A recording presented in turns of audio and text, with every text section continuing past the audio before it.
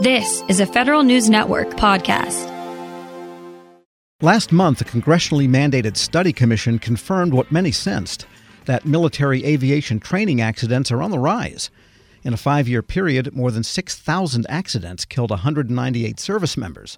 Here with analysis, Project on Government Oversight National Security reporter Jason Palladino. Jason, good to have you back. Thanks for having me, Tom. So what's your takeaway from this report? First of all, give us the big numbers that it found, which were really big numbers and surprising numbers. Yeah, I mean, you just mentioned probably the most striking number, 198 service members killed in these 6,000 accidents at a cost of $9.4 billion. And that's just looking at the 2013 to 2018 period. And what's really striking, too, is just in the period of time where the study was taking place, which was 2019 until December of last year, another 26 lives and 29 aircraft were lost, which, the commissioners really highlight to just show the urgency of this. And this number of overall incidents, more than 6,000, that means most of them were non-fatal. But when you have that many close calls or wingtip to wingtip or whatever it is that characterizes them, that indicates a systemic issue, it sounds like, that would then lead to the culmination of the worst possible case, which is members killed in catastrophic crashes. Right. So there's these three classifications, Class A, Class B, and Class C mishaps. Class A are the most serious that usually make headlines where someone is killed or the aircraft is a total loss.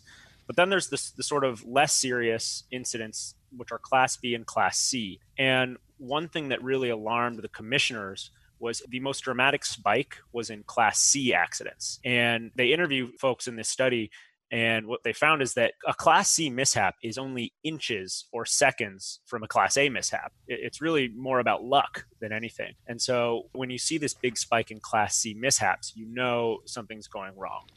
Yeah, I can understand that. I mean, as a motorcycle rider, one of the advice pieces you hear all the time is if you're having a lot of near misses or close calls or having to slam on the brakes too often, you're going to get in a Class A crash at some point.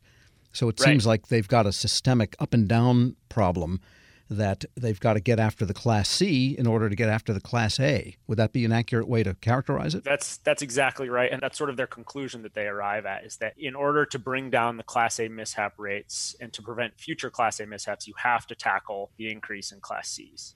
And what's causing the increase in Class C, this mass number of incidents? And is there any way to characterize them in general? So not briefly, but... Well, take your time. We can go a couple of minutes here. So they point out a combination of factors that are leading to this.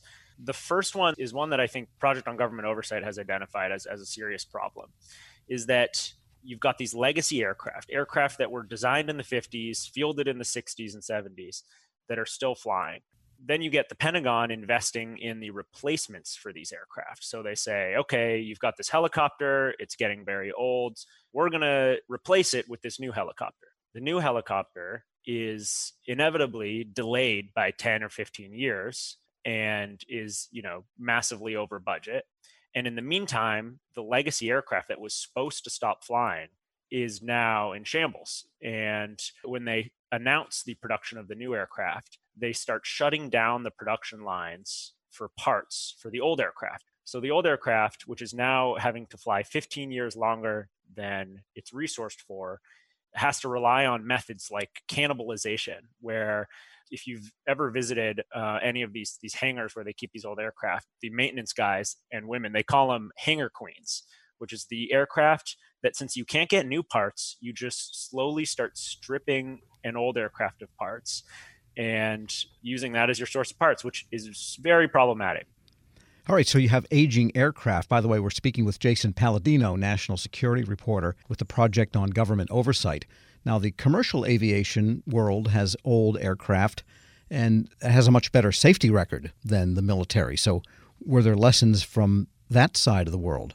One of the commissioners has experience in that world and was actually an NTSB board member. And they wanted to sort of compare the two. And what they found is that it's a little bit apples and oranges, because with military aircraft, when you're designing them, you're obviously going to be maximizing the lethality of the aircraft, which may take away some of the safety aspects of the aircraft. However, when they went through all of these military aviation accidents, they found that that compromise was often not the cause of the accident. And so in that way, they can be compared. And what they found is that commercial aviation is always getting safer. And what that means is that if you look at a chart of mishaps in commercial aviation, it's often just a consistent line that is decreasing. That's not what you're seeing in military aviation. You're seeing lines that are either flat or rising. And so they're basically looking at what safety standards, what data analysis is the commercial aviation world using that the DoD could absolutely use to improve their safety. Sure. And we talked about the boneyard and aging aircraft aspect of this. What about training and whether people have enough flight time and enough simulator time before they get into some of these equipment and are really qualified? Is that an issue? Yeah, I mean, all these problems are interrelated because you have these issues with part availability where there just aren't able to get these parts for these old aircraft. And because these old aircraft are just constantly needing pretty deep levels of maintenance, you have pilots that are only getting a few hours a month in flight time. If you talk to any old school military aviator, they'll tell you that they were getting at least 30, 40, 50 hours a month in aircraft. And that's what you need to remain proficient. Today, if you talk to, especially in some of these older helicopter squadrons, they're lucky if they're getting 10 hours a month. And that means that, these pilots are less confident in emergency situations. And then sort of the tragedy of this is when one of those pilots does crash, the official reason for that crash is pilot error.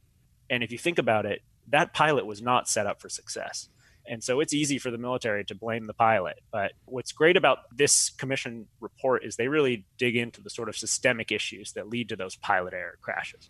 Yeah. And so then what does the Pentagon do next? They can't speed up the production of new aircraft. They have problems with people mustering out faster than they can replace them, both maintainers and pilots. Right. And they have a couple of recommendations that I think are fairly common sense. One is that they found that it's almost right now impossible to compare data between the services. And in order to look at these high-level trends, they wanted to create a new position in the Secretary of Defense's office, which is sort of a safety czar. So someone whose job it is to collate all that data, to make sure that every service is collecting data in the correct way, and then to sort of like implement recommendations based on that data. The other thing that, this study really focused on was people are burnt out, both maintainers and pilots, but there are retention issues. There are pilots and maintainers who are finding themselves with 10 extra duties on the side of their normal job. So you've got a guy who should be focusing all his time on maintaining aircraft who suddenly has 10 other completely unrelated duties, like, training other people in hazardous materials, doing paperwork. And what happens is these guys end up working 14, 15-hour days and they get burnt out. And so one of the recommendations is to make sure that if you are a maintainer, you are primarily maintaining aircraft. Imagine that. Yeah, all right. And I guess if you're a pilot, you are mainly spending your time in a cockpit. Right. So this is the personnel issue, but it's, these problems are all related. And if you fix the personnel issue, that's great. But if Pentagon procurement of new aircraft continues the way it's been going, we're going to see more of this problem because you're going to have these sort of boondoggle projects like the F-35 that are billed as it's going to be easier to maintain. You're going to need half the maintenance staff. You can save money on maintenance. And then what happens when these things actually come around is they ended up needing more maintenance time. And because of the fancy marketing of these companies, the Pentagon, halves its aviation maintenance staff. Let me just read you a anonymous quote. This is a quote from he's a F-35 squadron commander. And he told the commission, quote, "The bean counters got it wrong. They said the F-35 is going to be easier to maintain. They will need less maintenance. These aircraft are taking a lot more man hours than previously thought, but they've already appropriated smaller staffing." Well, yeah, lots of questions then ahead for DOD. And just quickly, has this report, in your view and your observation of this, had some impact at the Pentagon? It's hard to say. Basically, as part of the mandate for this report, the DOD has to respond. We'll see how they respond. So just like a GAO report, we should be able to see the response that they give, which of these recommendations they're going to implement and how. But one thing that I think was unique about this report that I just want to get across is this wasn't just these commissioners going and talking to squadron leadership. These guys were holding roundtables with the lowest guy on the totem pole maintainers. And I think because of that, this report is much more honest about the problems and the systemic problems, because you're hearing from the actual wrench turners rather than the sort of bureaucrats. Jason Palladino is national security reporter with the Project on Government Oversight. Thanks so much for joining me. Of course. Thanks for having me. Many of us, if we're being honest, have given up hope on good sleep. But why? Well, if you're like me, you've tried everything and nothing has helped. So if we're not going to sleep well anyway, why try? That kind of thinking is so 2021. It's time to rethink our nights and days and demand more from our sleep. Talk with your doctor about how you can seize the night and day, and visit seizethenightandday.com to learn more.